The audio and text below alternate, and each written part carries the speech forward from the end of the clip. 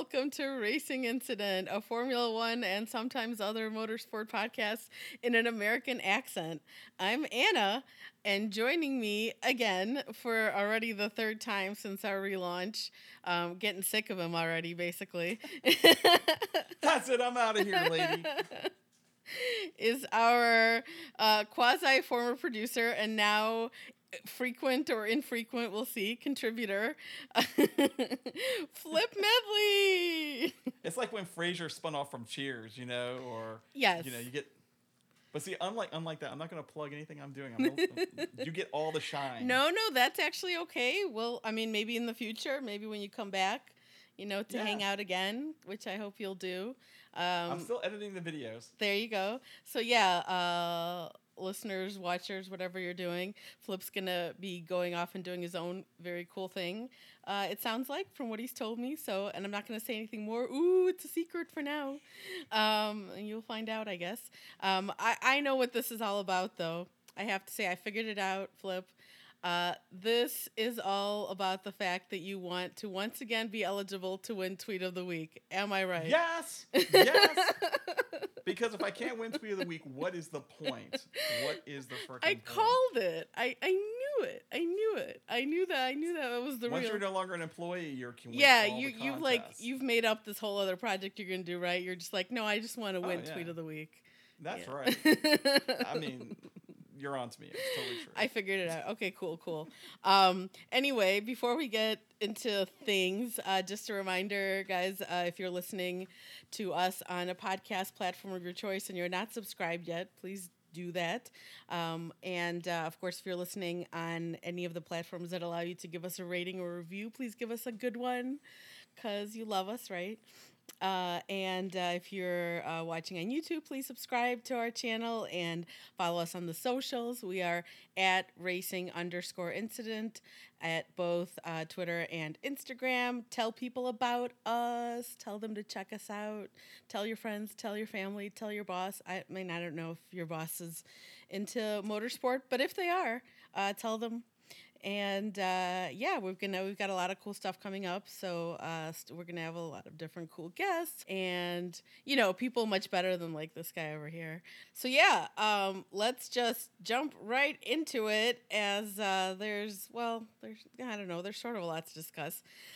First off, how did you find I feel like this is a topic of conversation for everybody with this week being the first weekend of the whole revised sprint format. How did you feel about it? How did you find it? Okay. I am married to someone who loves MotoGP more than she loves F1, but will not confess on her F1 podcast that she loves MotoGP more. I'm totally outing her for this. So here's the thing. I'm going to talk MotoGP for a brief second. They've incorporated sprint races at the start of every race. Right. And that's new this season, right? Yes. So they have like 21 races, and every race is going to have a sprint. And what we've determined is that whoever is going to win the championship will be the person who does not get killed or injured in the sprint races. Literally. That is because every week the sprint races happen and guys are going like balls to the wall. They're like flying and they're hitting each other or they're losing control and going off track. And, and this week it was more carnage, more people getting hurt. We had Fabio Quartararo, who's like, an amazing rider. He wound up, literally like getting knocked unconscious at one point. And then he got back on the bike during a break in the action. So basically imagine like you have a red flag. The riders can go back to their, to the pit, get back, get situated and then get told like, hey, get back on the bike. And if you're okay, you can go. And they were like, whoa, no, you're not allowed. No, they stopped him because he had concussion-like symptoms from what I understand. Okay, so did I enjoy the sprints? Well, I'm going to be honest. I enjoy the sprints in MotoGP as well because it's crazy. It's like these guys are just going full tilt for, I think it's the third of a race distance. I do enjoy the sprints. It's like getting the Cliff's Notes version of what's going to happen in the race. It is more action there. If you don't care about pit stops and, any kind of strategy, it's just go. The only real strategy was like what tires, right? Right. Yeah, I liked it. That's a long-winded way to say I liked it. Yeah. But I feel guilty about that, if that makes sense. Because it's just carnage, right? Like there's a little like all the times Formula One people have mocked NASCAR, like, oh, you're just watching for the crashes. I feel like we're becoming the people who enjoy like the chaos and the carnage. Well, I mean, If we I like think sprints. that was Australia more so Yeah. than this, I mean, this week, in fact, for it being Baku, and everyone's usually expecting a lot more carnage here, there was very little carnage. In fact, there was That's true. hardly any. I mean, there was basically none, other than Max's little poor hurt side pod, which we'll get to. Well, you know, Um, what can we say that hasn't already been said about I Max's side mean, pod? I think we can still say it anyway. But Oh, don't get me wrong, I am. yeah. But yeah, I mean, I don't know. I'm still like I do think it's a tough one, because I feel like it is better that the sprint has its own standalone qualifying now, I guess. And that, that it was that it doesn't affect, that the qualifying for the Grand Prix is separate. I do think that's kind of more correct, and maybe more the way it should be. But I think the hope though was that that as a result they'll risk more in the sprint. They'll be like, oh, we're not worried about our grid position becoming worse or terrible for the main race, so there'll be more risks. I mean, I guess George Russell took that on board, but. GR63, my boyfriend. That's right. You must be very proud. I was about, Well, yeah. it's funny. I mean, no one's ever asked me which F1 driver I would date, and I was like, oh, well, no. And I'm like, oh, he's boring, and I'm like, he's boring, but apparently he's very assertive. So That's right. That's right. In fact, I don't know if you may have to reassess, your choice potentially here. Well, I don't know. I mean, I feel like that's where we align. I mean, anyone who's ever seen me sim race knows that Okay, I right. I channel my inner GR63. But yeah. So I'm curious. Like, did you enjoy the sprint race? Yeah, it's. I mean, yes and no. Like I have like I'm looking at it also as like the whole weekend. The sprint by itself, I guess it's fine. I mean, it was definitely more. Of course, it's more interesting to watch things that matter rather than a practice. Sure, but I have to say, like, I can't believe I'm saying this as a newer fan who's supposed to be more like whatever, and let's put fire breathing dragons on the circuit, and whatever else, and I'm supposed to be one of these like DTS fans, right? Who's like willing to have whatever happen. I felt like it was everything was so hectic and so rushed, like that kind of, I was like a little like, and here I'm sitting at home watching this. I'm not having to put a car together or to drive this car or do anything, and I was like stressed out, and I'm like, I can't imagine what it was like which is why Tim's boyfriend Yuki, I was very impressed by him being like, he said at the towards the when I don't know, it was one of his post race interviews, he was like, I really think the team and the mechanics and everyone, like people, this weekend was so hard for everyone and everyone did such a great job. I was like, oh, Yuki, that's my boy. Like that's he's very young to already have the right kind of attitude. You don't see that a lot from a lot of the other younger drivers.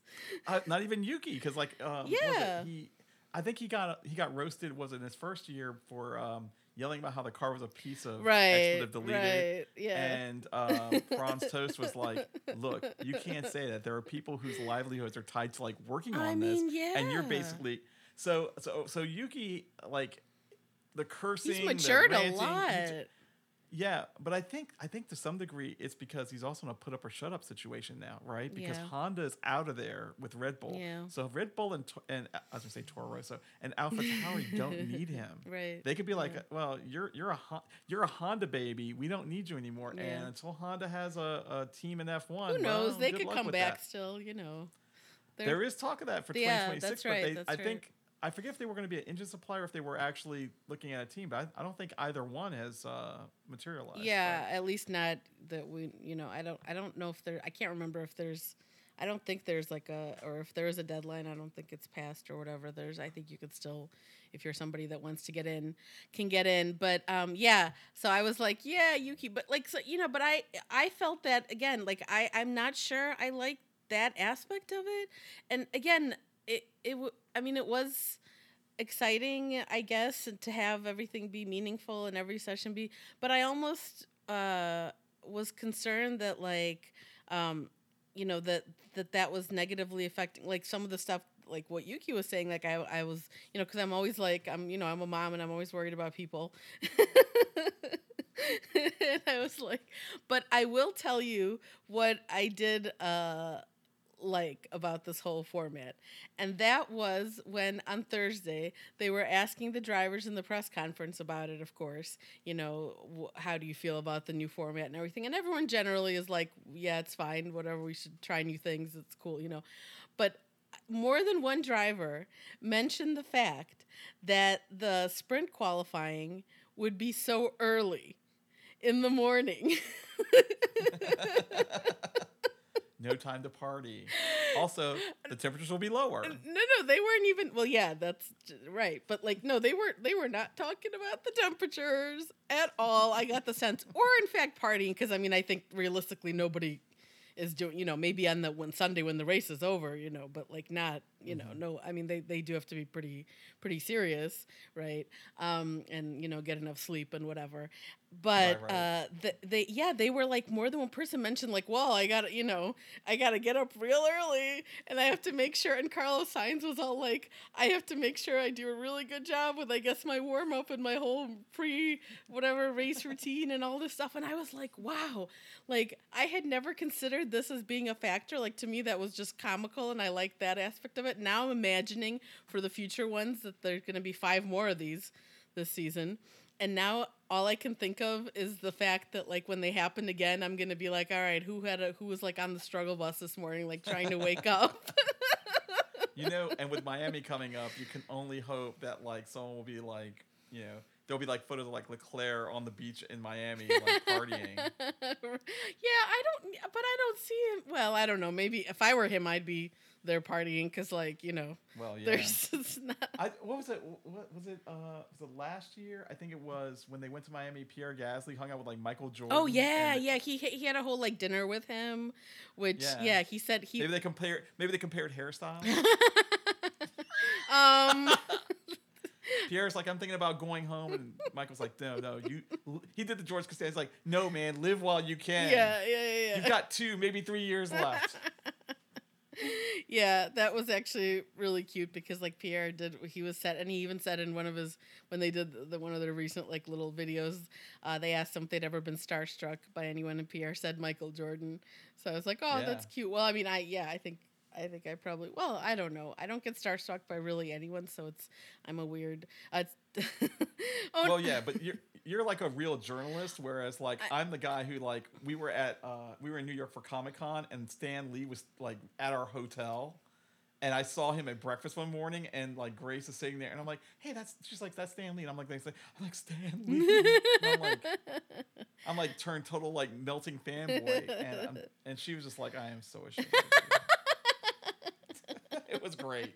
Well, I mean, she married you. She knew what she was getting into. Like, oh yeah. I have no sympathy at that point. Yeah, but I think it's interesting because I think that it will be fascinating to see what happens to these drivers as they wind up dealing with Miami and Vegas on the calendar, and you got Monaco, which many of them live there now, right? So so I'm like, what does it take to like really like break them down? Because they are, for the most part, young men who are extremely wealthy, who are at the height of a profession in motorsport where they are celebrities. Mm-hmm. DTS has certainly made some of them celebrities, even more so than they ever probably expected to be. Yeah. And they're walking down the streets, and I mean, what was it? Leclerc has like, people like ringing his doorbell, asking for autographs all the time. Which is, that's still really sad and bad. But again, I do stand by the fact that like, again, he probably feels like, I mean, he's from there, he's lived there like his whole life, so to him it feels like a normal situation to be there and be not, and like he's like, I'm just at my house, but like it's almost like he doesn't realize he's Charles Leclerc, Right. He's just a normal dude trying to live his life in Monaco. Right. He's odd. Like, I just happen to drive, an F1 car on the weekends. Otherwise, I'm a totally normal dude driving around Yeah. in my Ferrari Pista, you know. He just wants to play the piano and be left alone. Yeah, I mean, even with that, it was so funny. Like he's like, oh yeah, I just put the song out, and now I'm like number 6 on the charts or whatever. Like he just, it's very cute and charming. Of course, you know, he's not all like full of himself, which is sweet, and nice. But at the same time, it's like you don't have to be full of yourself to get the proper security. Anyway, I've said all that before. Yeah. I stand by that. You have to have anyway. I do think that if I met Lewis, I would probably not be. I'm not going to like embarrass myself. Still, I don't feel, but that might be the closest I might come to because he's so like. Radiantly he like glows, you know what I mean? There's like an aura. You make it sound like it's like depictions of Jesus in like right. in like medieval art. Right. Or, is it medieval? I forget what era it is. I know it's like, it there's is. like a yeah. halo of light. Yes. It's yeah. like here's Lewis bestowing the trophy upon. Right. You know, right. It's like that. Here's Lewis receiving the trophy. Here's Lewis winning his 100th race. Yeah, or whatever. Exactly. So, but I'd like to believe I can still. I've had people. It's funny. This past weekend, there were a bunch of people that did this fan project for Lewis that I actually took part in, and so we have like a group chat on Twitter where we submitted stuff and whatever, and then and there so the person, one of the people who organized it, she's the one that went and like gave him this, or not gave him, had him sign this banner we made and whatever. Anyway, I'll put a link for people in the show notes of if they want to see. She got a really nice high quality video actually from the Mercedes videographer guy because he was there filming Lewis, and and I mean she talked to him more than once too. It was she was in the paddock like all weekend, and so people are like, you know, I definitely am when I'm around like people who are like real like fangirling or whatever over something. I definitely do get like the ick.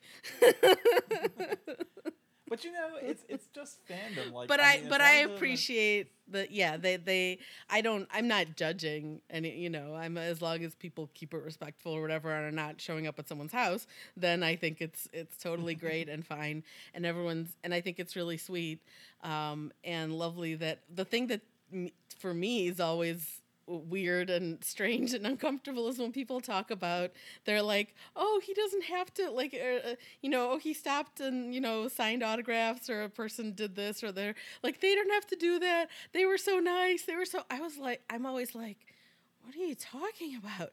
Because number one, like, I mean, when you're a person who has, you know, fans and people who wait maybe for hours or something somewhere to see you, like, the least you could do is to sign something for them, or to say hello, or take a selfie. And, you know, it's like people attribute this kind of status to people who are famous that really is not deserved. You know, they're doing something really cool and incredible, probably, that is making them famous for sure, but they're not better than you or me. They're also just a person. They fart just like you and me. Basically. I've been holding one in the entire time we've been doing this podcast. Thank you for sharing. So I have a question. I just want to interject for a quick second. Yeah. So one of the topics that came up, and you reminded me of this, talking about, like, you know, they should take time for their fans. So we were watching Ted's Race Notebook, because when it's Formula One race day, of course, Grace and I go through them like we watch every bit of content. And some of it's just because we enjoy the hilarity of some of it. And Ted Kravitz is like, he is a treasure, not a national treasure. I love him. He is a world treasure. I actually haven't watched it for a long time. I used to sometimes watch them too, but there's like so little time. So so fill me in. Okay, so the important thing that I was going to bring up is, you're talking about people getting autographs and, you know, taking selfies with these drivers. And as Alonso's leaving the Aston Martin sort of, like, I guess, debrief, he's going down a accessibility ramp, and there's these people who had just gotten, like, all this interaction with Lance Stroll where they got a photo and all this stuff. Mm-hmm. And they try to get Alonso, and Alonso just, like, blows past him. There's a guy who had like a camera, and so I thought about two things. One is Grace has a lot to answer for. Yeah, because I was allowed to think. But no, the big thing was that we started talking about how she's a fan of Alonso since she's been pushing this Alonso '08 agenda since like years before we even met, right? Because we met in 2012. So she's a longtime Alonso fan, longtime McLaren fan. So anyway, we were talking about this today. Alonso has this narrative around him of being a team killer and being like mean to teammates. But I asked the question, like, do you think that maybe that's a persona that we have projected onto him, and there's a kinder, gentler Alonso lurking somewhere underneath that hard candy shell? And as we were talking about this, she brought up an interesting point. The late great Kobe Bryant had the same sort of like image, right? He was an assassin. He was a killer. He didn't pass the ball to his teammates. He was selfish, but he had to be selfish because that's the only way the team would win. And maybe that's Alonso's persona as well. He's selfish because he feels like he's the only one who can help the team win. So everything's on him. Everything's, and so his personality, the bit we see manifesting on race day is like one aspect of his personality, and the rest of it is not, axe murderer, serial killer, future like, I don't know, a war crimes criminal. He's there's something more to him perhaps. And putting it in reverse, I think that this is where I get a little bit I don't know, historical here, but like I always use the example of like, when everyone's having the debates about like the Confederate monuments, you can't delete our history, blah, blah, blah. I'm like, well, the tricky part about history is when we talk about historical figures like a Thomas Jefferson, you also have to talk about the fact that he had a 16-year-old girl essentially enslaved to him and that he was impregnated, right? And there's no sense that was purely consensual and rooted in love because he was married to someone else who thought they loved him and he loved them. And if we lionize this person, we say, well, let's just focus on the Declaration of Independence and being a founding father and how intelligent and great a statesman he was. We're ignoring the warts. And I'm like, I think, and this is where my fanboyism is always rooted in a bit of reality. It's like, I think last week I had you guys cracking up saying that if Lewis Hamilton performed some kind of horrible scatological act in the street in front of my house, I'd still be like, yeah, Lewis, as long as it's not on my property, we're cool, right? I think that's because I don't look at Lewis as if he has to pass some sort of kind of ideological purity test. So like him hanging out and having a party with Elon Musk, I'm like, you know what, dude, whatever. Because he's transacting in a different space socially and economically than I am. So I guess you could say I'm a fan of what I perceive of him in sport, and I'm a fan of who he is socially, but I don't ask of him some sort of ideological perfection.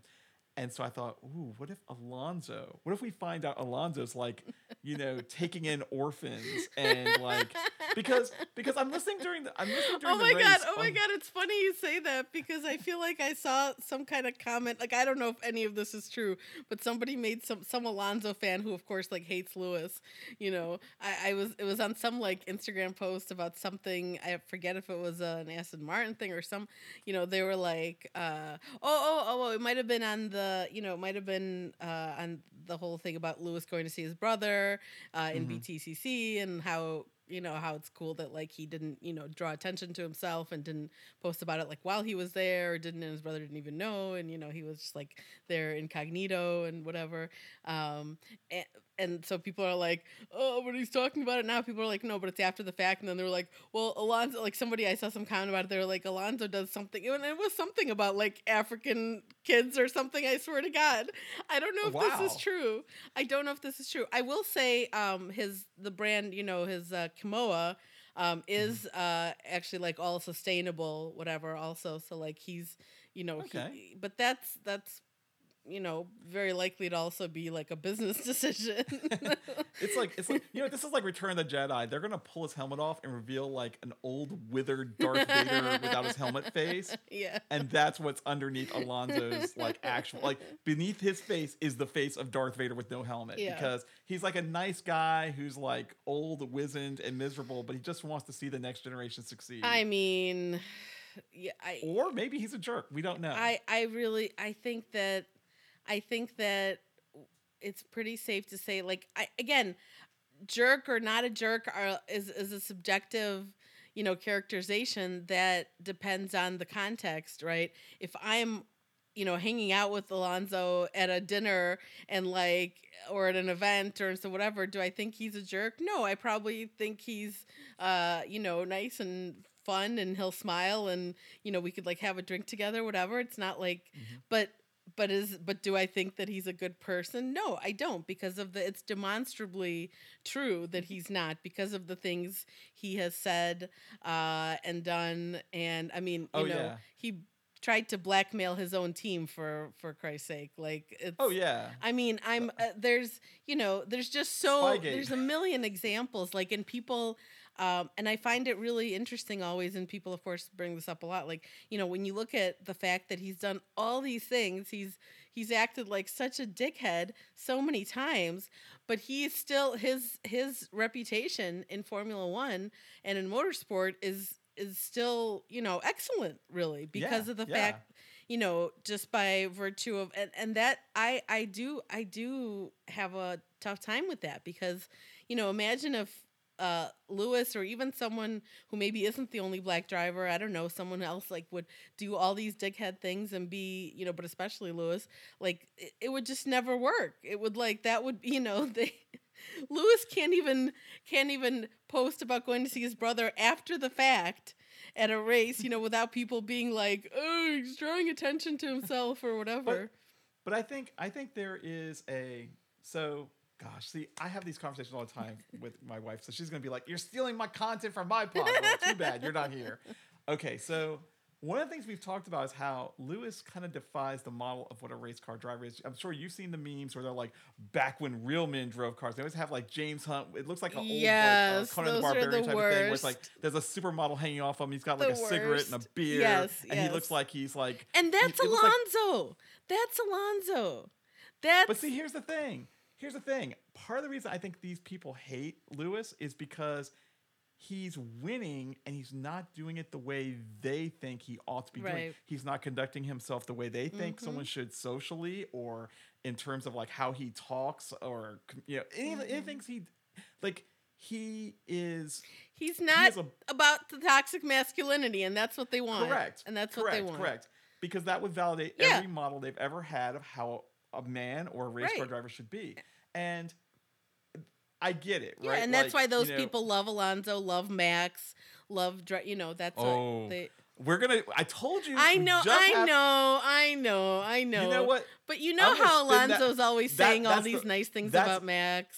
That's what my podcast is going to be about, is getting the Alonso fans and the Max fans to recognize that there can only be one Sith Lord.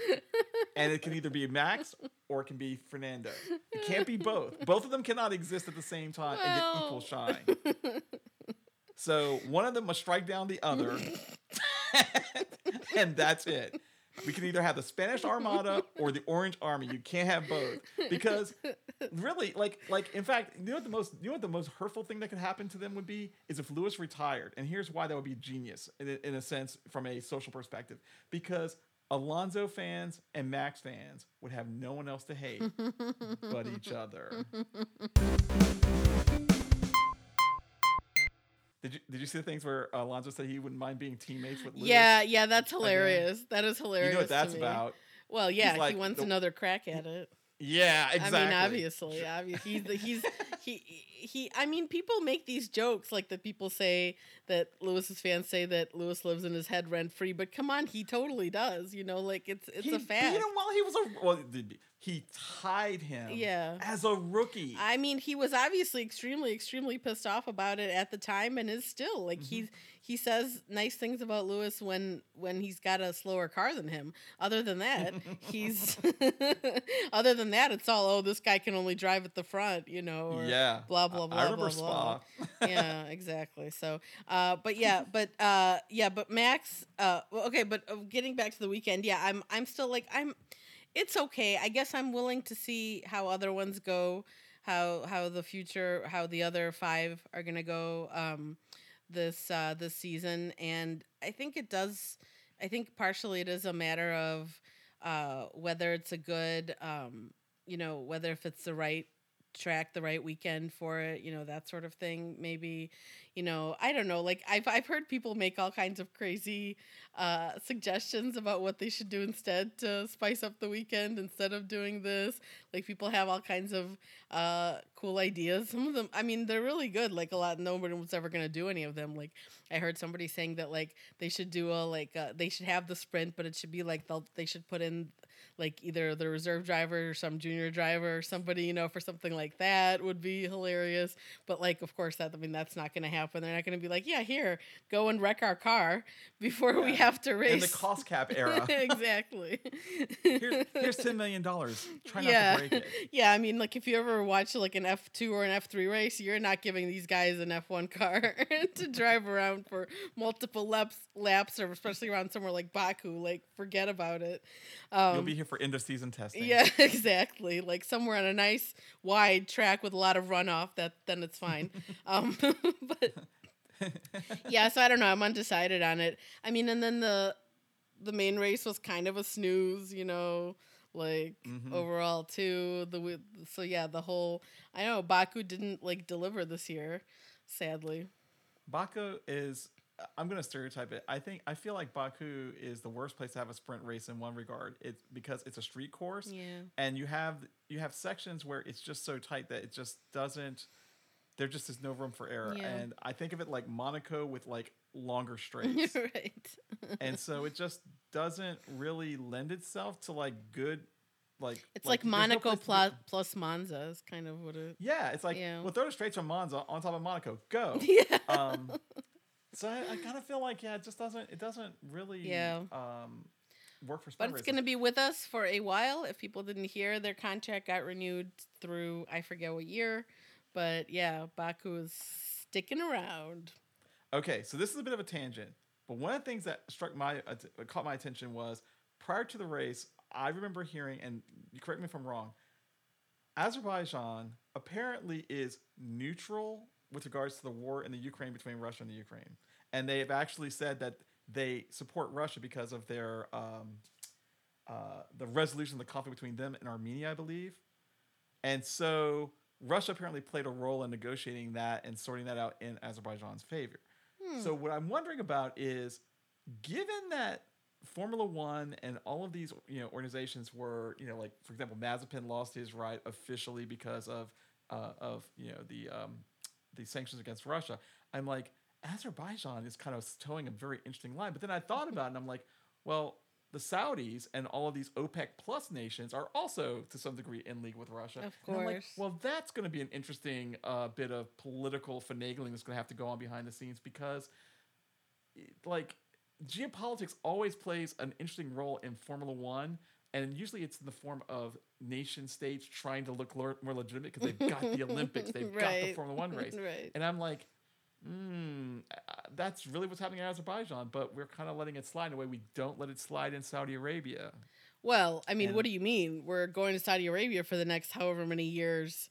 Well, too, yeah. Aramco, Saudi Aramco is sponsored. I mean, their signs are everywhere. Exactly. I can't even play the video game without seeing Aramco signs. I mean, they're like, well, it's in the game. It's in the game. Know. I'm like, geez. Well, yeah, it's got to be realistic, right? And that's how it looks in real life. So, yeah, no, I looked it up. Yeah, apparently, Azerbaijan, says that they support Ukraine's territorial integrity, but they're cautious about angering the Kremlin for the sake of their own national security. And it's complicated, I guess, because Azerbaijan is in a conflict with Armenia. Right. And so, so it sounds like they're sort of like fence sitters, I guess, in a sense. So I would say that's not necessarily as bad as, I mean, it's not like, we're necessarily going somewhere that is like, yay, Russia.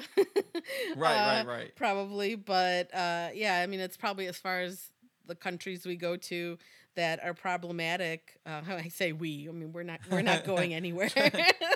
Well, China was like, hey, we've got a coronavirus problem, so we'll skip that. I guess arguably China would be the other, I guess, potentially problematic one in that sense. But I mean, I'm here to say that the U.S. is almost as problematic as, if not equally, considering the states that Formula One is. We're having races in Tennessee. Yeah, well, okay, but Florida, Texas, yeah, literally.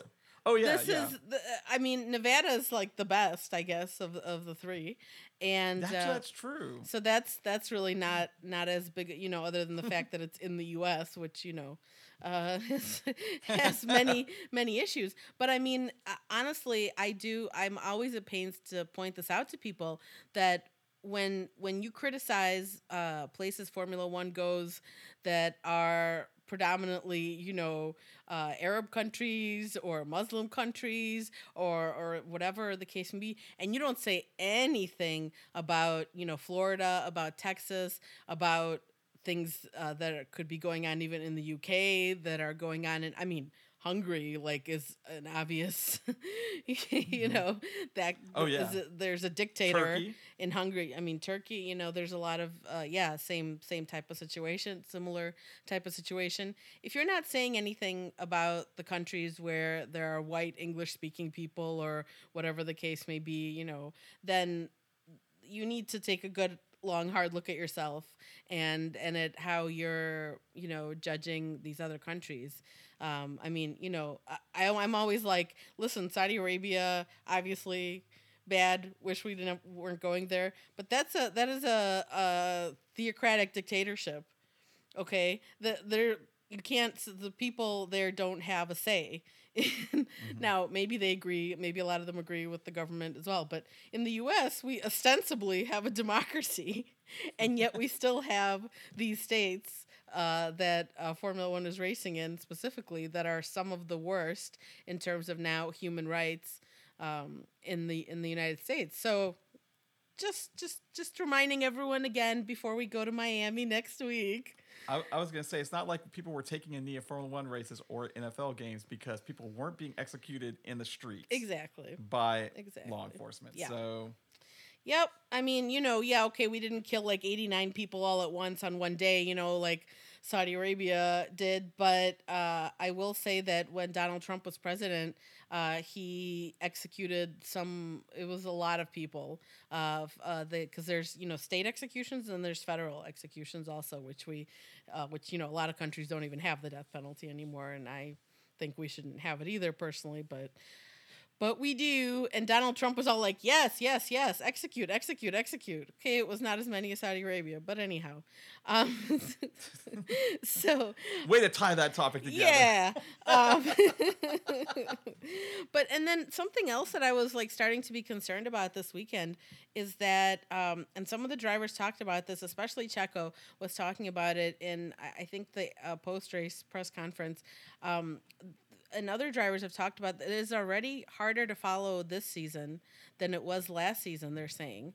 And so, I mean, I'm like deeply concerned that other than the fact that we've got super dominant Red Bull and everyone else is just like, what do we do? Seeming like it's going to be possibly a couple years even, or who knows, before maybe anyone can really challenge them. Hopefully it won't be that long, but we don't know. But now there's this too. Like, I'm like, oh no, are these, I mean, are these new regulations not actually all they were cracked up to be? Like, I'm worried. I was wondering if it's related to you raise the floor, it creates a different. I mean, but also, obviously it must be that, yeah. but there was also like some interesting stuff, like Sam Collins, I think on I guess he's on F1 Yeah, TV. he is. He brought up the fact that like the rear wing designs were kind of getting very intriguing and kind of dancing around the rules with the way they were creating this sort of like spoon shape Yeah. on the lower plane of the wing. Yeah. And I just thought to myself like, yeah, the end plates used to be the parts that would be of concern, and I noticed that the way they're handling the curves of those what basically is now part of the wing structure is a little bit different. Yeah. And I'm just like, hey, you know what? It's all so complex that like I, as a layperson who just follows the sport, I don't think that there's any way for me to like look at it and go like, oh yeah, it's the Framistad. but it totally seems like the people who are paid to be the experts, the Albert Fabregas, the the Scarbs, the Sam Collins, those guys are doing this analysis week in and week out, and it seems like what's being settled on is that the innovation in aero is going to create more disturbance because everyone's like trying to find a way to get like more downforce without like jacking up their drag. Right. And I'm like, oh, if that's the case, because have you noticed that? Okay, this is I'm forgetting if this is old school or not, but on the preceding generation of the turbo hybrid era cars, if you looked at the floor, especially on the Mercedes, Sam Collins had a statement. He called the little wing pieces that were sticking up vertically sticky uppy bits. Yeah, right. Which to me is like the funniest name. That's for the it, technical right? term. Yeah. Exactly. So I was thinking like, okay, well that was an interesting way to generate like shape the airflow and to kind of like play with generating downforce at the floor. I noticed that now they're doing all kinds of tricks on those floor edges because they did the thing with that little string of carbon, and they're like, look, our floor extends to this limit. But I also noticed that like they're now sculpting all these interesting shapes into the floor edges, and McLaren did that this weekend. So I'm thinking, yeah, between that and all of the skirting the rules with the wing designs, creating those like those bowl or spoon shaped, I guess structures in the lower wing. They probably are finding ways to create disruptive airflow. Yeah, I don't know. It's like I'm so torn. Like I really, really, really, really still love F1 above all else. But then I look at like IndyCar, which is ostensibly a spec series. Like for people that don't understand, it's a spec series, in the sense that everyone has the same chassis and the same kind of like aero kit and whatever. But there are still a lot of. I mean, there are still a lot of modifications and things they can do. Setup. There's like so much stuff still. Even though it's sort of, it's the same. If you think about like F2 or F3 or things, there's things they can do there as well. But yeah. So when I look at F1 and I'm like this, and this past race, one had to be up very early for. Even for me in the central time zone in the U.S., people on the West Coast, I don't know what they did. I mean, maybe they just didn't go to bed. Yeah, maybe. But that's only going to work if you're, out having a good time or something, maybe. And then you get otherwise, I would personally, at least me, at my not as old age as yours, but getting there, I'm already like, I would like fall asleep. Like, I'm not going to make it. Like, I tried to make it for Australia last season. This season, I was like, I'm not going to try. Like, what's the point? I made it like last time I fell asleep like halfway through. And so it's like, it's getting to the point, and it's only my like third season or whatever, but because things are getting a bit dull in a sense with the lack of competitiveness, of other teams and whatever, that I'm like, I don't know if I need to get up to watch it live anymore. I'll watch it later.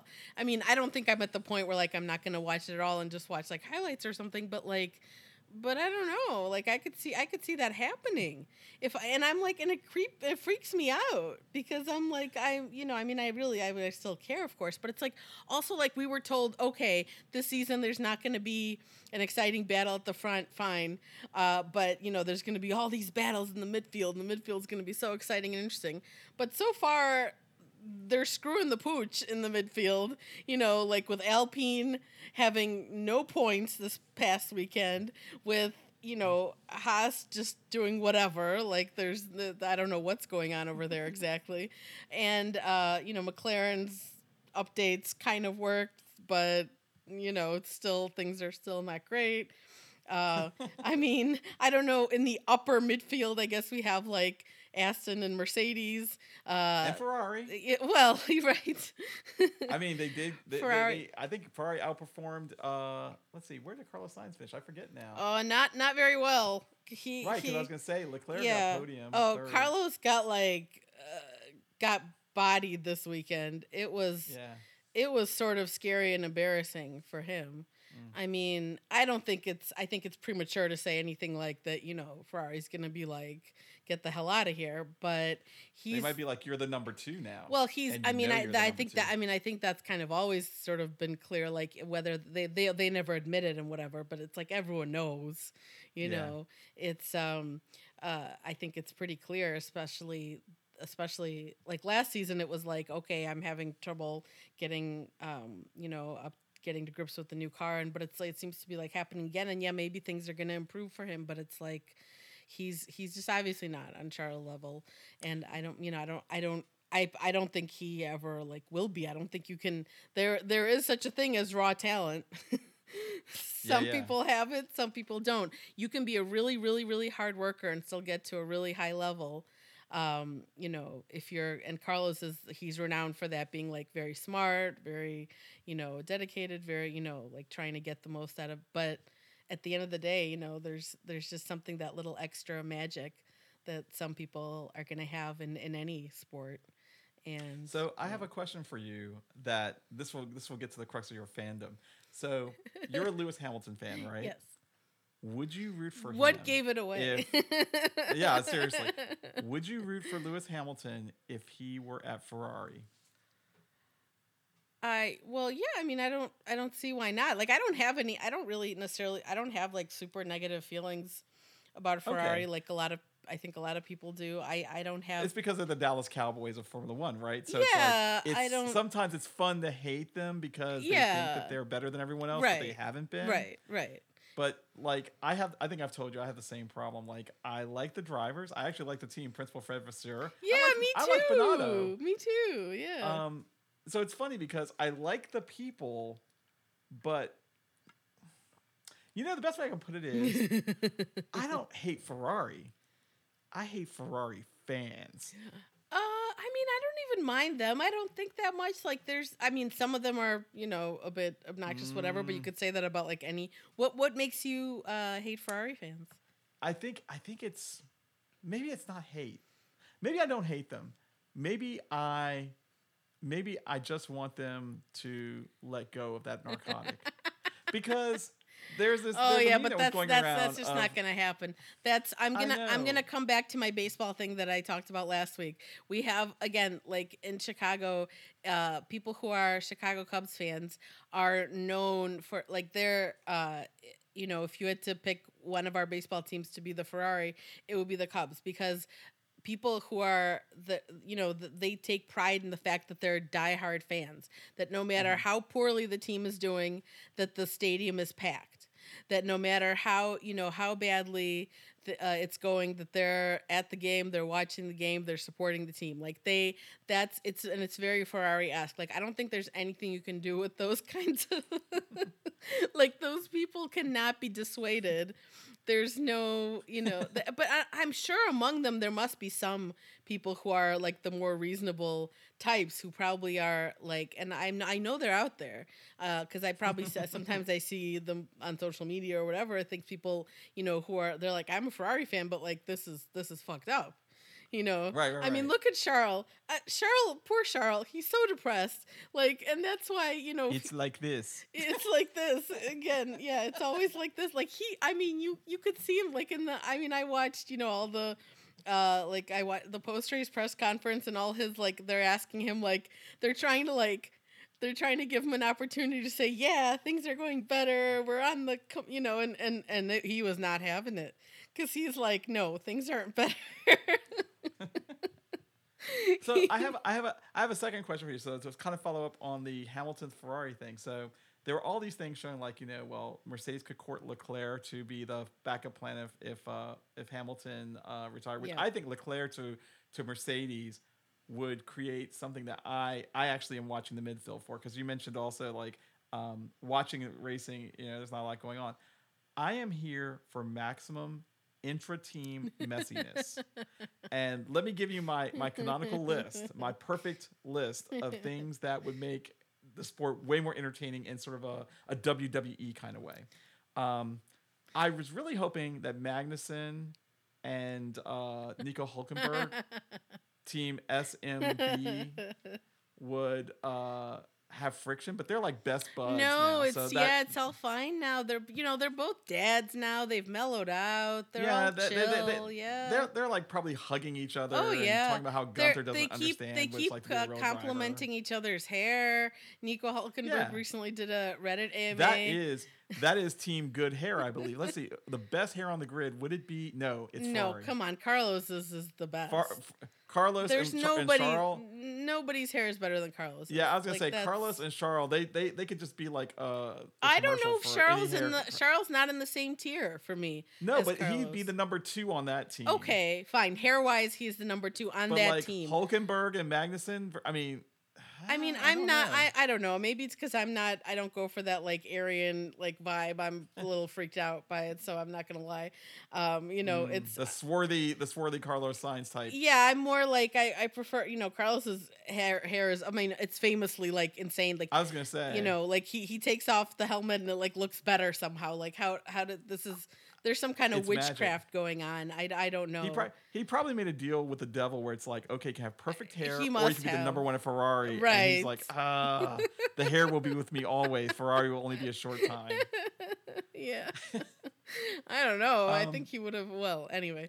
I don't know. I mean, well, he picked the hair. I mean, if that's what happened, because the hair is unbelievable. But that's true. And it's it just But I mean, I don't have any like overall I don't have like negative feelings I feel like bad for their fans the same way that I often would feel bad for and I'd say that they're better if I'm comparing them to Cubs fans. I'd say that Ferrari fans are actually a bit better in the sense that they may be just as deluded and just as blindly loyal, but they're not I don't get from them like what I get from Red Bull.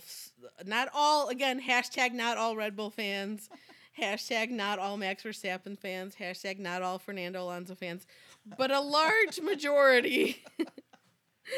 Or at least the loudest ones among them. Yeah, like Ferrari doesn't like at least as far as I've seen in the interactions I've had with people like online or whatever, that doesn't seem to be like a hostility towards other teams and other drivers as much as you see in other fan bases. So, but isn't everyone nice while they're getting their ass kicked? I mean, like, oh, stop beating me. Oh, okay, I won't do that again. I'm sorry, Mr. Red Bull, Mr. Mercedes. I won't. Actually, Mr. Mercedes is a Stephen King thing that is it's. If you do not want to, Mr. Mercedes, whatever you do, don't watch it if you're not into horror. Oh, okay. No, I like horror. Well, I mean, I'm. In that case. Yeah, I mean, I don't have. I'm not like a necessarily connoisseur, but I am I enjoy horror. I'm not as good at. My husband is the one he's like, it's amazing if we watch a scary movie. Like I'm the one, like I'll actually be scared now, whatever. To him, it's like nothing. Like it's like because he's like he's been watching these movies since he was like definitely way too young to be watching them. Yeah, my parents took me to the theater to see Jaws when it came out. Okay. I was not old enough to see Jaws. Yeah, no. So it's like he's like desensitized completely and he just has no like and he'll do that like he'll like jump scare me before there's even anything and I'm like stop. Yeah, Grace would sue me for spousal abuse if I did that. Oh yeah, it's I justifiably so. Yeah. But anyway, so Ferrari fans are cool with me. I really mostly just feel sorry for them, and I definitely feel sorry for Charles. Like I feel bad. I mean, perhaps there'll be a lot of other good sad songs that will come out of this, but other than that, I think there's very little upside. I mean, it's just very sad, honestly, that his talent's like being wasted. Really, there. I mean, he's still young, obviously, and there's still time, but that's always the conversation is like, where's he gonna go? Like, there's nowhere else to go. Unless there's and for him to even to be at a position now where he has to even publicly deny rumors that he's like spoken to Toto or whatever, or that these kinds of things it's gotten to that point. That guy, he means nothing to me. I don't even know who he is. Who's Toto? Didn't they make that song called Africa? Yes, that was my jam. He probably knows it too. Oh yeah, he's probably like playing on his piano. Okay, so I wanted to ask you about the drama in the midfield because I look for teammates who are going to have friction because so I thought Yuki and Nick DeVries would have like a serious rivalry. You and did? Nick DeVries Why? Because Nick de Vries is a Formula E. First of all, he is the one Dutch open wheel champion. I would have that never I pegged recognize. there to be any kind of problem there. Nick de Vries has no personality and no, like you have. No, I think. Well, okay, I'll tell you what I picked up on was when they announced Nick de Vries and they talked to Yuki and they asked about like, well, they asked like basically, are you expecting to lead the team next year? He was like, yeah, but there was like a little attitude to it, and I was like, oh, Yuki. And so if you piece it together with all this stuff he's been doing, where he's like showing himself like working out and taking the job seriously. I think to some degree, the presence of Nick de Vries, someone who is an established open wheel racing driver, who has won a championship in Formula E, and like I was going to say, the only Dutch open wheel champion that I can root for, okay? He came in after his amazing run at Monza last year, where he drove like 3 different cars in the course of one weekend or something like that. And then scored the points that Latifi never could. Which, that was like kicking that dude out the door. I mean, he did the thing, but it's like also, I can't say that I root for him because I just don't care. He's like, oh yeah. I root for Nick de Vries only because he's a perpetual underdog, and I'm a sucker for underdogs who don't have fans who think that they're better than they are. Ferrari. Sometimes underdogs are underdogs for a reason, though. You know what I'm saying? Yeah, that's true. Yeah, like okay. So I don't think Nick de Vries. I don't think he's long for this world here. Basically, no, not unless he has a major turnaround. Yeah. Okay. Yeah. So here's my one for other messiness. Now we know Checo and Max. There's always like we all hope that there's gonna be some kind of epic meltdown, especially on Max's side, right? Because that would be fantastic. I'm praying for it because there's nothing else to look forward to this season. It's just when Tim last week said he enjoys reality TV, and I was like, me too. I was like, yeah, I am here for a Max Verstappen meltdown like he had in Brazil last year, where he's like, my reasons, right? Yeah. I want him to be like the jilted lover, like on a radio call, just pissed off and angry. So here's what I'm thinking. I want Checo to crash again in Monaco on purpose during qualifying. Like, just imagine. Oh, if only Lewis Hamilton would tweet that. Right. So my other team friction thing I'm thinking for is Oscar Piastri and Lando Norris, because I thought you were going to say Gasly and Ocon, because that's what everyone was expecting coming into the. I mean, so far you can't have friction when you're just fucking it up all the time. But, yeah, Pierre Gasly. They did crash into each other, but then they were like under penalty of death, forced to make that video and whatever. And it was Gasly's fault. I'd like to point out that they. Yeah. I mean, I think it was more. I think I'm going to come across as like the most anti-Gasly person. I totally like him. It's just that I've been casting shade on his hairline and saying he's at fault. But I am Team SD Bestie, And the reason I'm Team SD Bestie, in case I have not mentioned this before, is because he comes from a much more modest background. Yeah, and his family sacrificed everything for him to race. Yeah. And that's the same story that Hamilton has. And so if I'm a sucker for that on the Hamilton side, then same. I'm all about like the guys, rising above their station, like Alexander Hamilton in the musical, rise up, Ocon. There's a musical reference in this pod for no reason at all. Same with Alex Albon. Like that's why I also Albon comes from major money. Like his family has a moat around their house in Thailand, from what I've heard. Oh, really? Yeah, so they're not.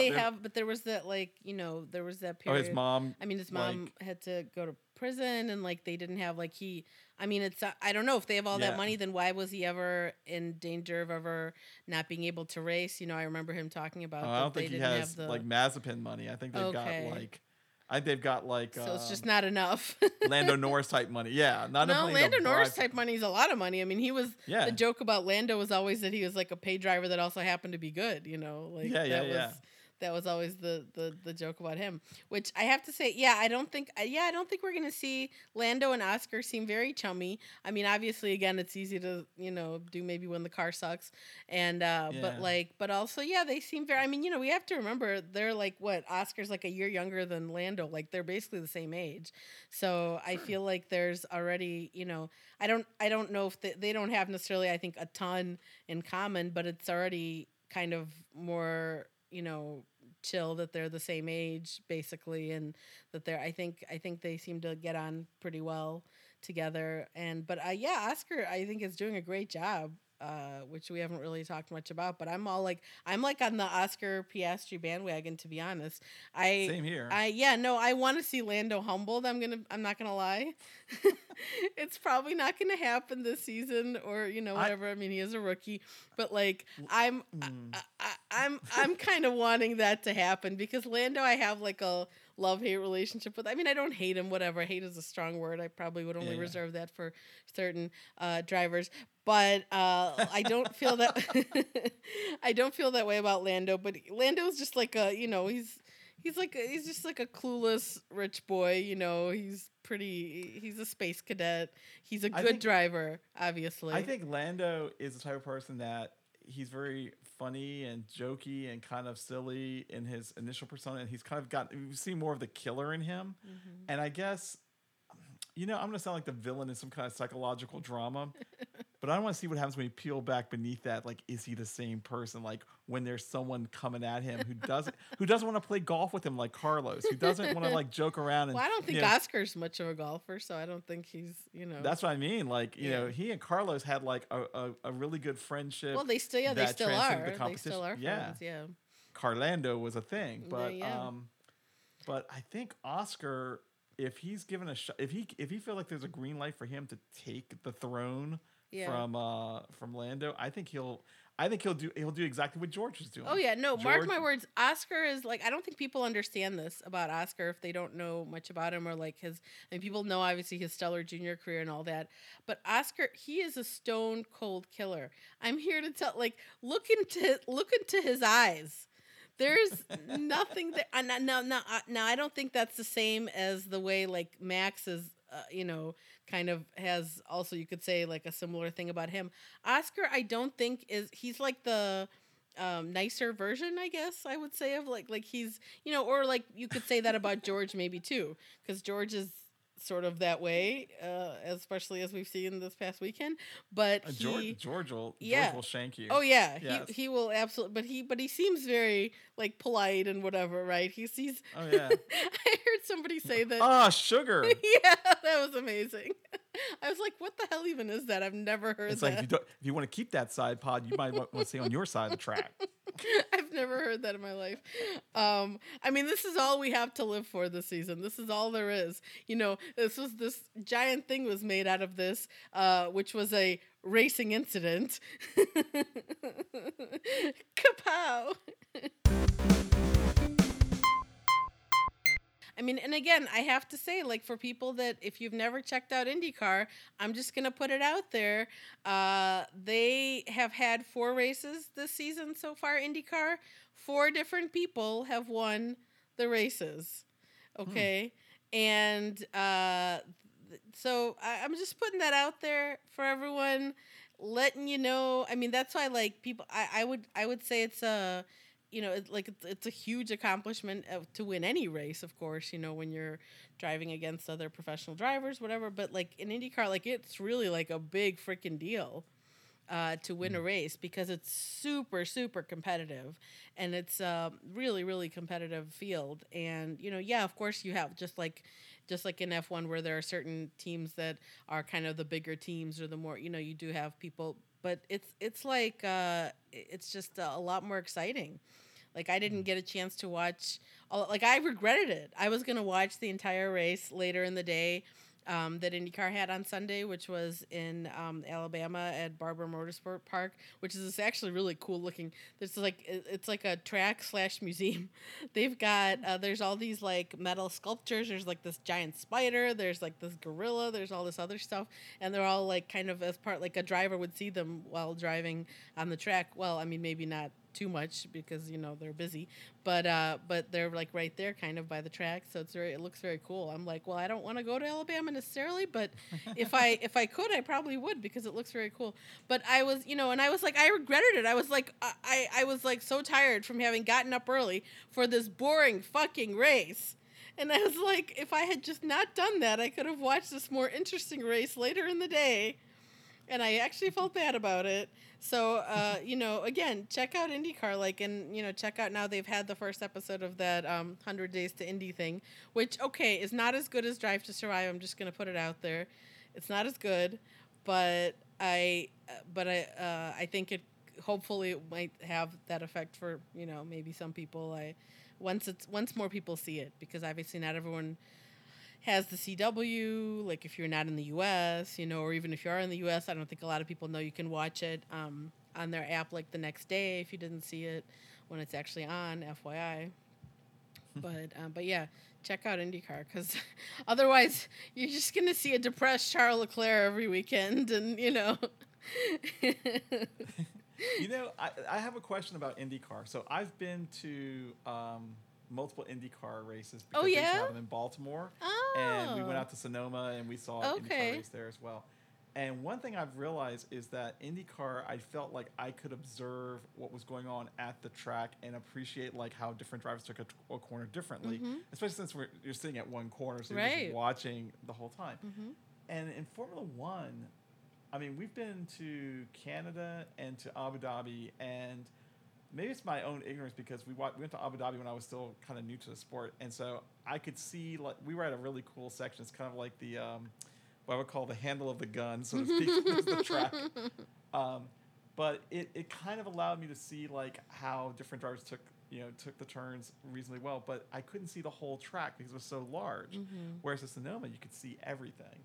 Well, you could see mostly everything from where we were sitting, and I was like, I wonder if that's part of the joy of IndyCar is that for some of these tracks, you can really appreciate what's going on throughout the whole race without having to resort to the video screens. Yeah, I mean, I'm sure that is the case at some. I mean, definitely there. It depends on the track, like for sure.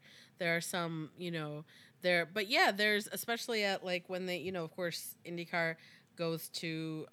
They have street courses, they have road courses, which are the purpose built tracks, and then they have ovals, obviously, and then there's the one big super speedway, obviously at IMS. Now you can't see you're gonna see people, but people have their favorite places to sit there. But there, it's like that's a whole other ball of wax, because you can always they have a whole thing like you know what's going on, and you can also listen, like there's like a radio thing anyway.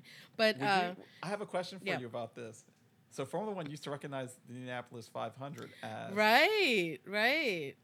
how do you think that, given that Liberty Media is U.S. based, do you think they would ever take Formula One back to Indianapolis?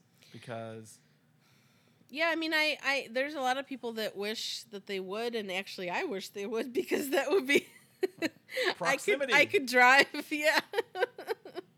But at the same time, I'm like, I don't.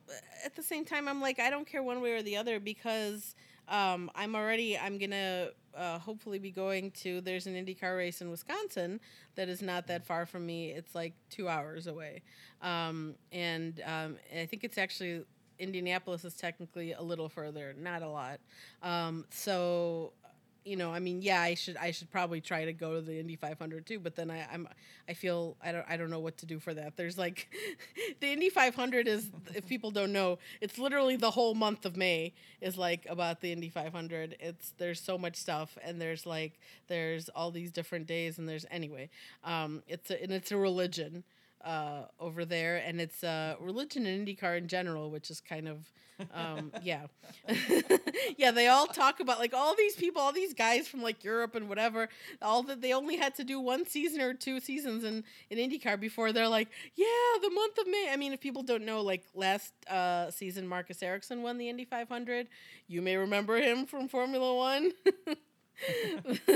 The guy, they seem to, people, I mean, Romain Grosjean was actually, he was like supposed to win this race this past weekend, but he's like always the bridesmaid, never the bride. He's had a bunch of, I mean, he was on pole for this race, and he led for a lot of it. He led for a huge chunk of the race, and then he just didn't do it in the end, and it's I almost felt a little bad for him.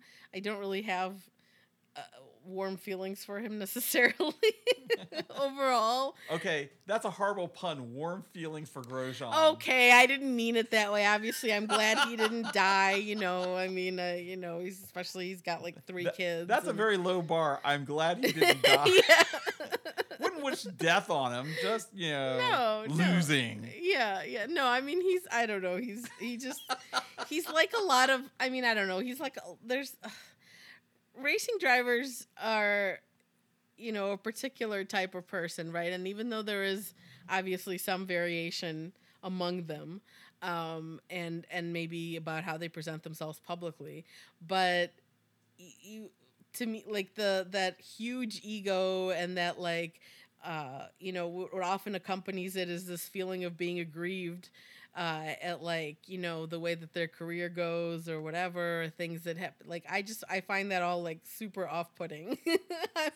I'm not into it. I'm like I get it. Listen, I could talk about my own life and things that I and be really aggrieved and pissed off, but I'm not like these people who are making millions of dollars and who've had I don't want to hear it from you, to be honest.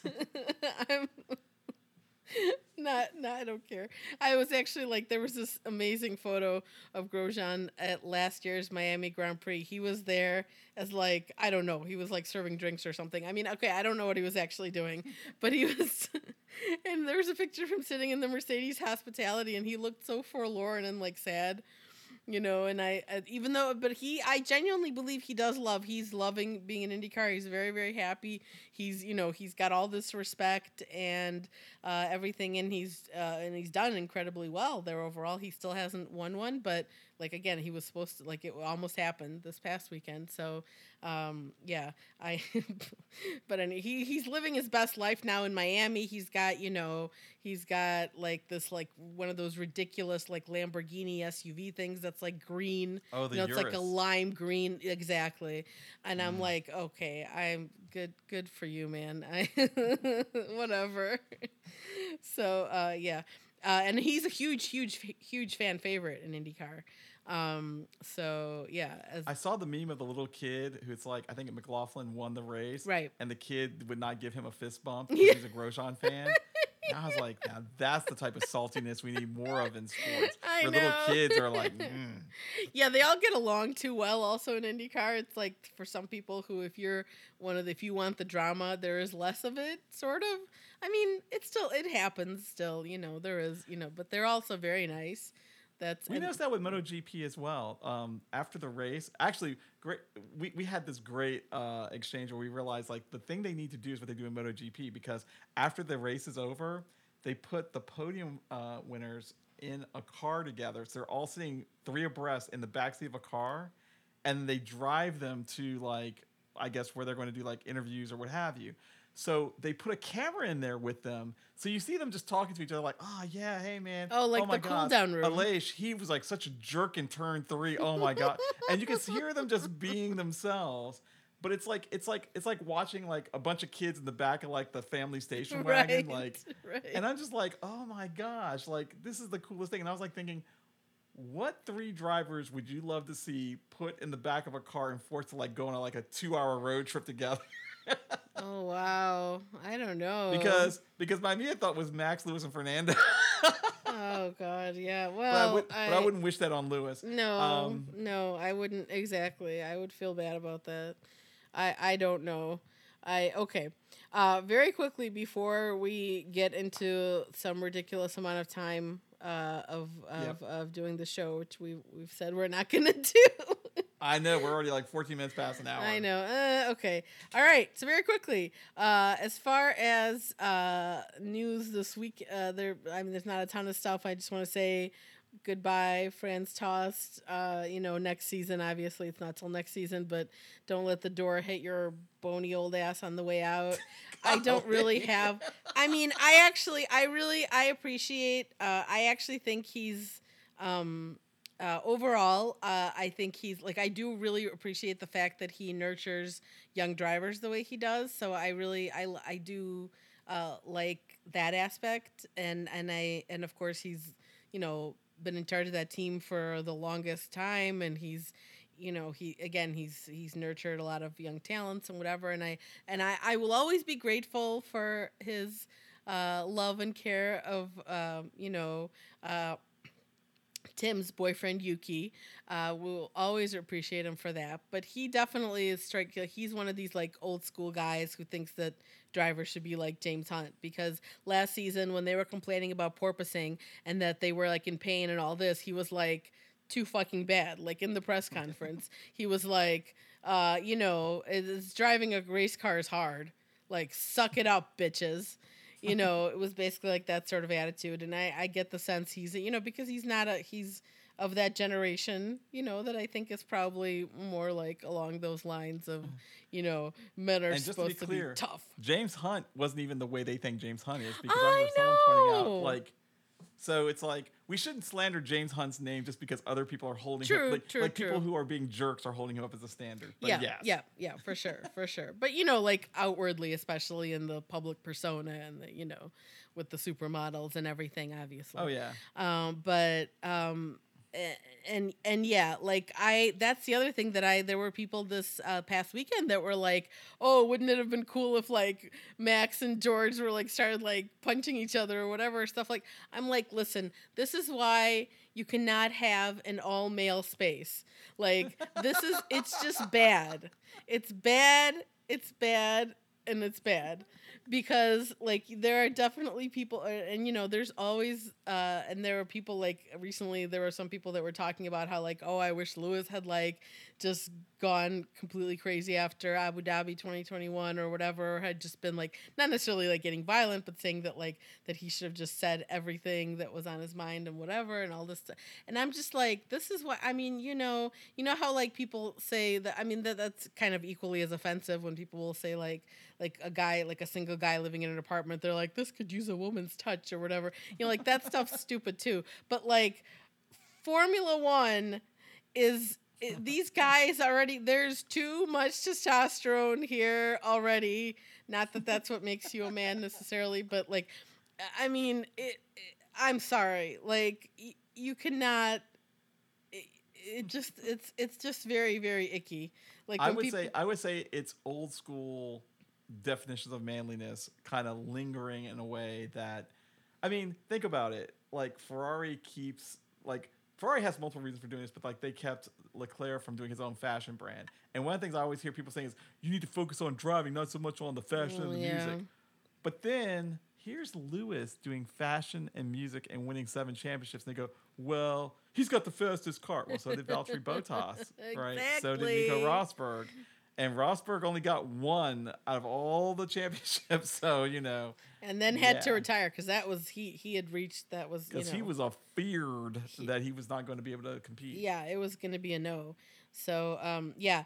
But anyway, Franz Tost, bye-bye. Hope you have a nice retire. I mean, you got to believe he's going to, like, retire, right? He's like 76 years old. Yeah, he's really old. He's almost that age where you could run for president in this country. Franz, don't get any ideas, please. Not that you can run because you're not a citizen, but... I would consider voting for him, though. Tragically, I can't run for the same reason. Well, I am a citizen, but you have to be a natural-born citizen. Remember, Arnold was going to try to change that? And I was like, yes, then I could run. No, I mean, not that I'm, Well, wouldn't you vote for me over Franz Tost? Yeah, okay. I guess so. I mean, guess so. Oh my god. Well, okay, so let me tell you, because I don't really know your policies. Like, Franz Tost, I think it would be suck it up, America. Sure you do. I'm pretty far to the left. Yeah, well, okay. And, well, you know what? A ticket with you and Tost, so he could be your vice president. You could be the Obama to his Biden. Okay, I guess that would be fine, I suppose. Or I was going to say that. I don't even know if he agrees politically though with me. But no. But that's the beauty of it. You have someone who goes hard left. You have someone who goes hard right. He's like, we will have racing drivers who are not wusses, and you'll be like, hey, but what's wrong? There's nothing wrong with being a wuss. That's right, and not a wuss, but being a sensitive, caring, artful soul. Yeah, and I mean, again, people getting physically hurt last year, like, please, like, that's, I mean, the fact that people were like. And the fact that people think it was funny that Christian Horner was like, fix your fucking car, that it's not. I mean, listen, the delivery of that line was funny, but okay, sure. I mean, wait. We have a soundboard. I just realized this. Check this out. Oh. Wait. Oh, sweet. We even have. Oh my god. Okay. Wow. Okay, it's going? Still going. They should have never let me know I had a soundboard. No, that was clearly a mistake. Okay, I mean, definitely going to be utilizing that in the future then. Fabulous. Yeah. I can't wait. But speaking of there being too much testosterone. Sorry.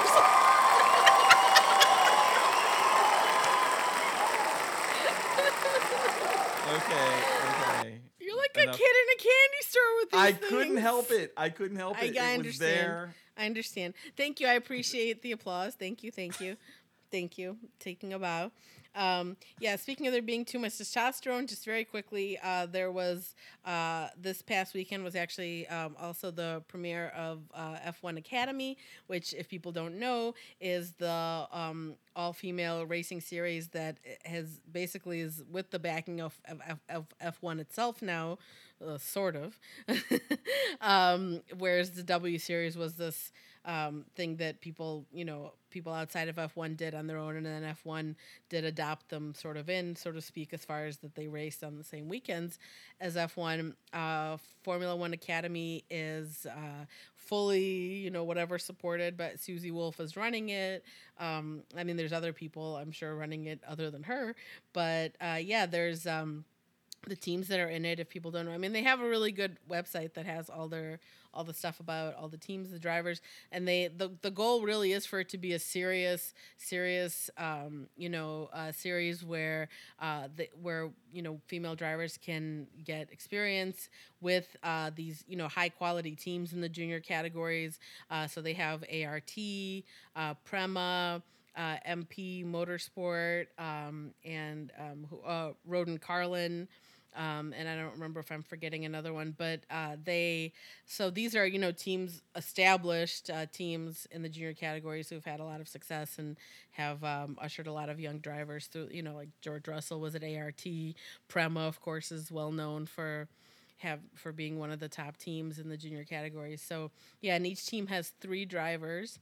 So they've got and it's just this nice diverse. They're I think the only requirement is you have to be under 25, I believe, or 25 or under to be in there, because they really do want to try to get if somebody can do well in F1 Academy, then hopefully the thinking is that they could then go get a seat in F3 and then et cetera, maybe they can, and this will help prepare them because obviously female drivers have raced in the junior categories, but it's always been tough for them to get funding, and they don't have the same level of preparation. But now they're with these, they're getting, it seems like from all and they're killing it on social media too, by the way, which is good, because the really, really big problem is that they don't have a broadcast for these races this inaugural season. It's expected that they're going to have it next season, because they are going to be racing on the same weekends as F1 next season.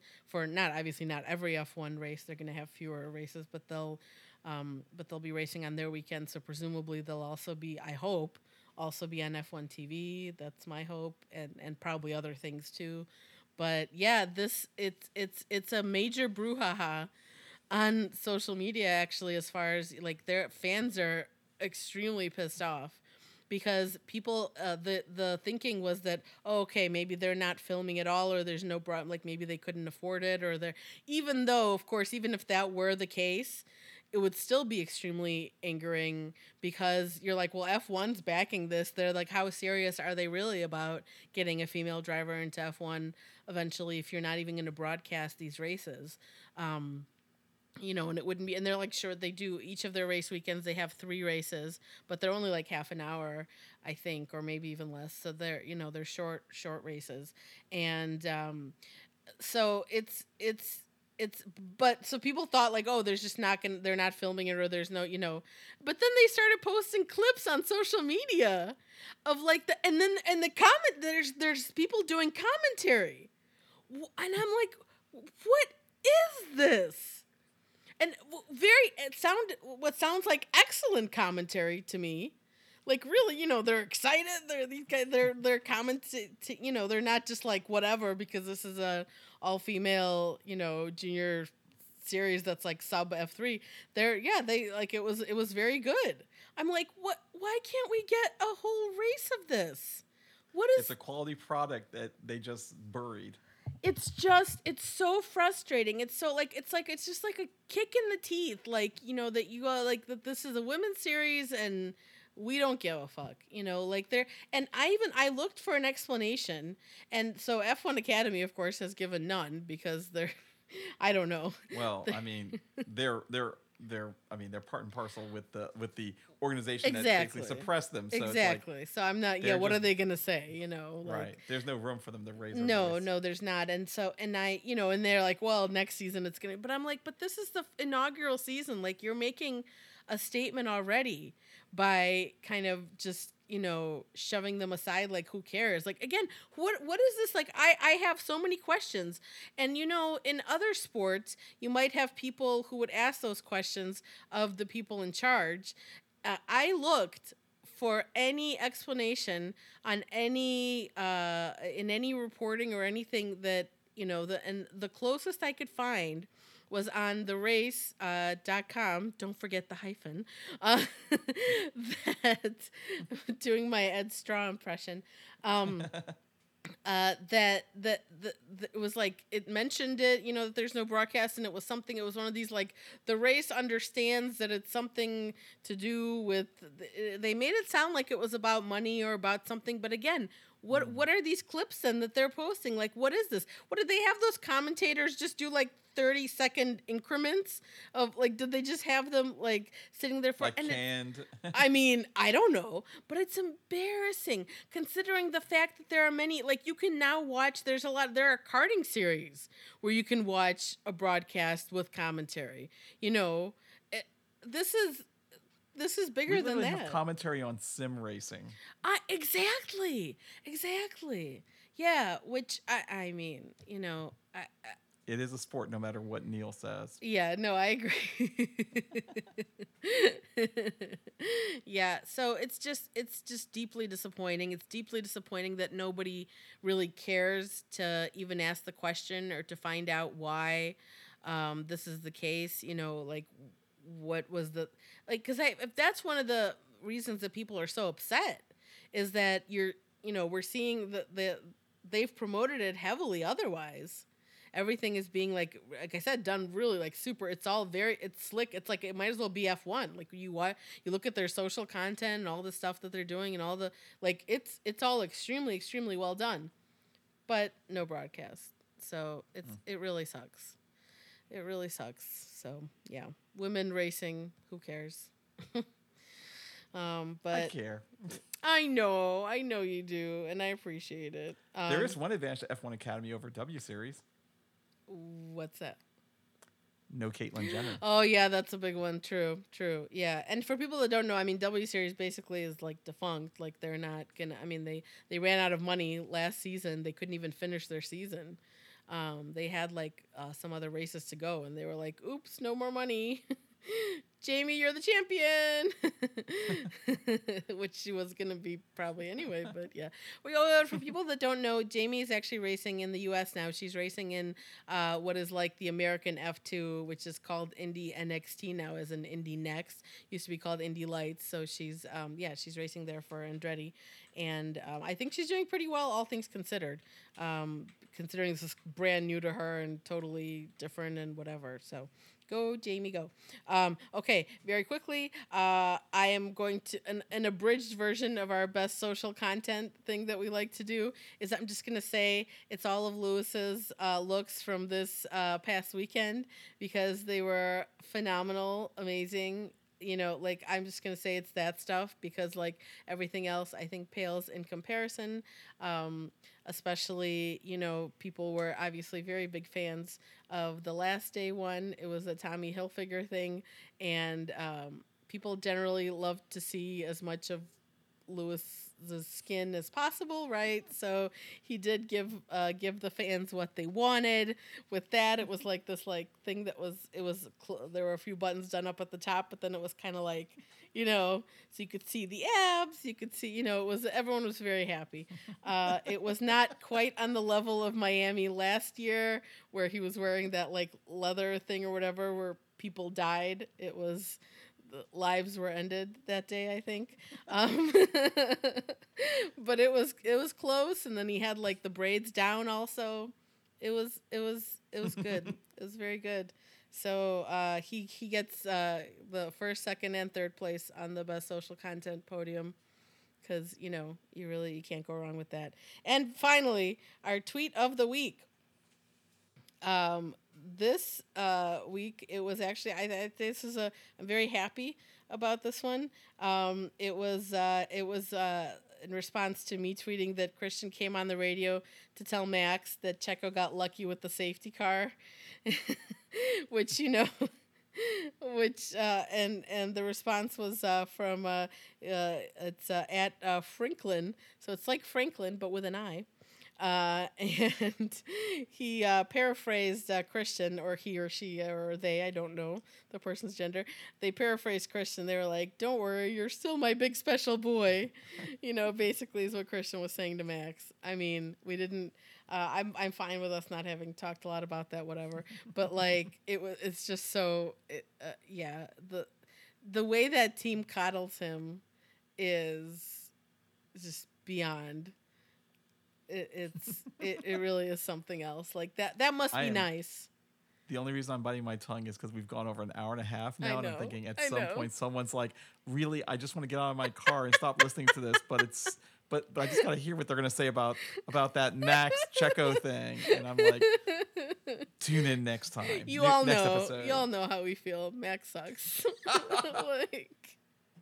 Whatever. Checo, king of the streets. Like, I'm just hoping against hope that he can keep this going as long as possible. The sliver of a chance that he could, challenge for I don't think that he's gonna sustain a championship challenge all season. What if other drivers make a concerted effort to sacrifice one car per race to just have a mild collision with Verstappen? Like, I love it.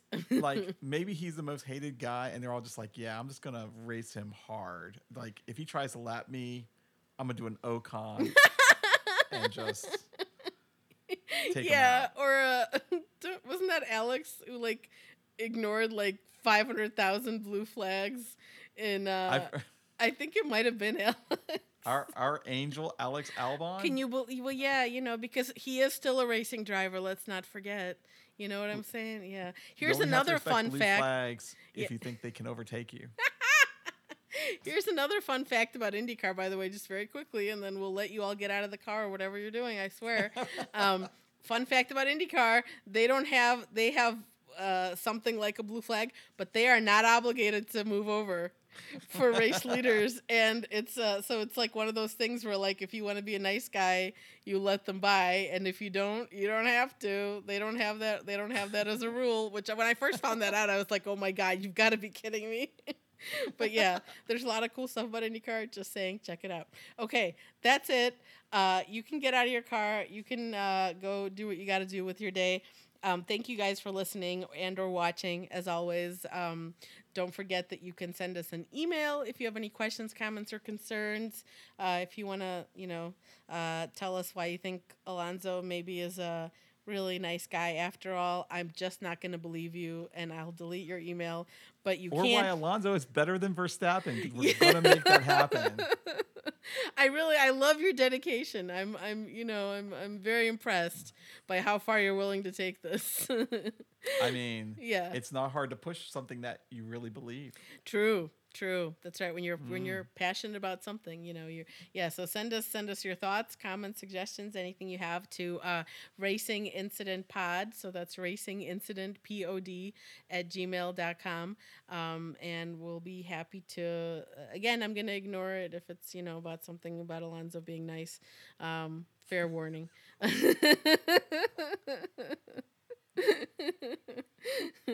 Or tell us what your favorite driver would have to do for you to stop being a fan of theirs, maybe, since we've been over all that a little too much.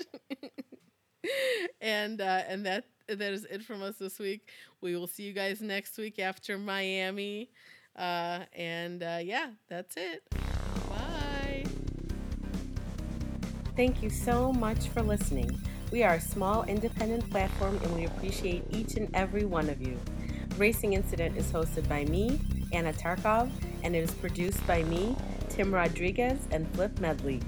You can find all our episodes on racingincident.com. Thanks again for listening, and remember to always keep pushing the limits. Charles, what's happened with Max? Nothing, just an incident on the race. And I don't know why I'm making this weird hand gesture, but but I think this is now officially the gesture that means Max and Fernando in combat. And I'm just gonna stop it.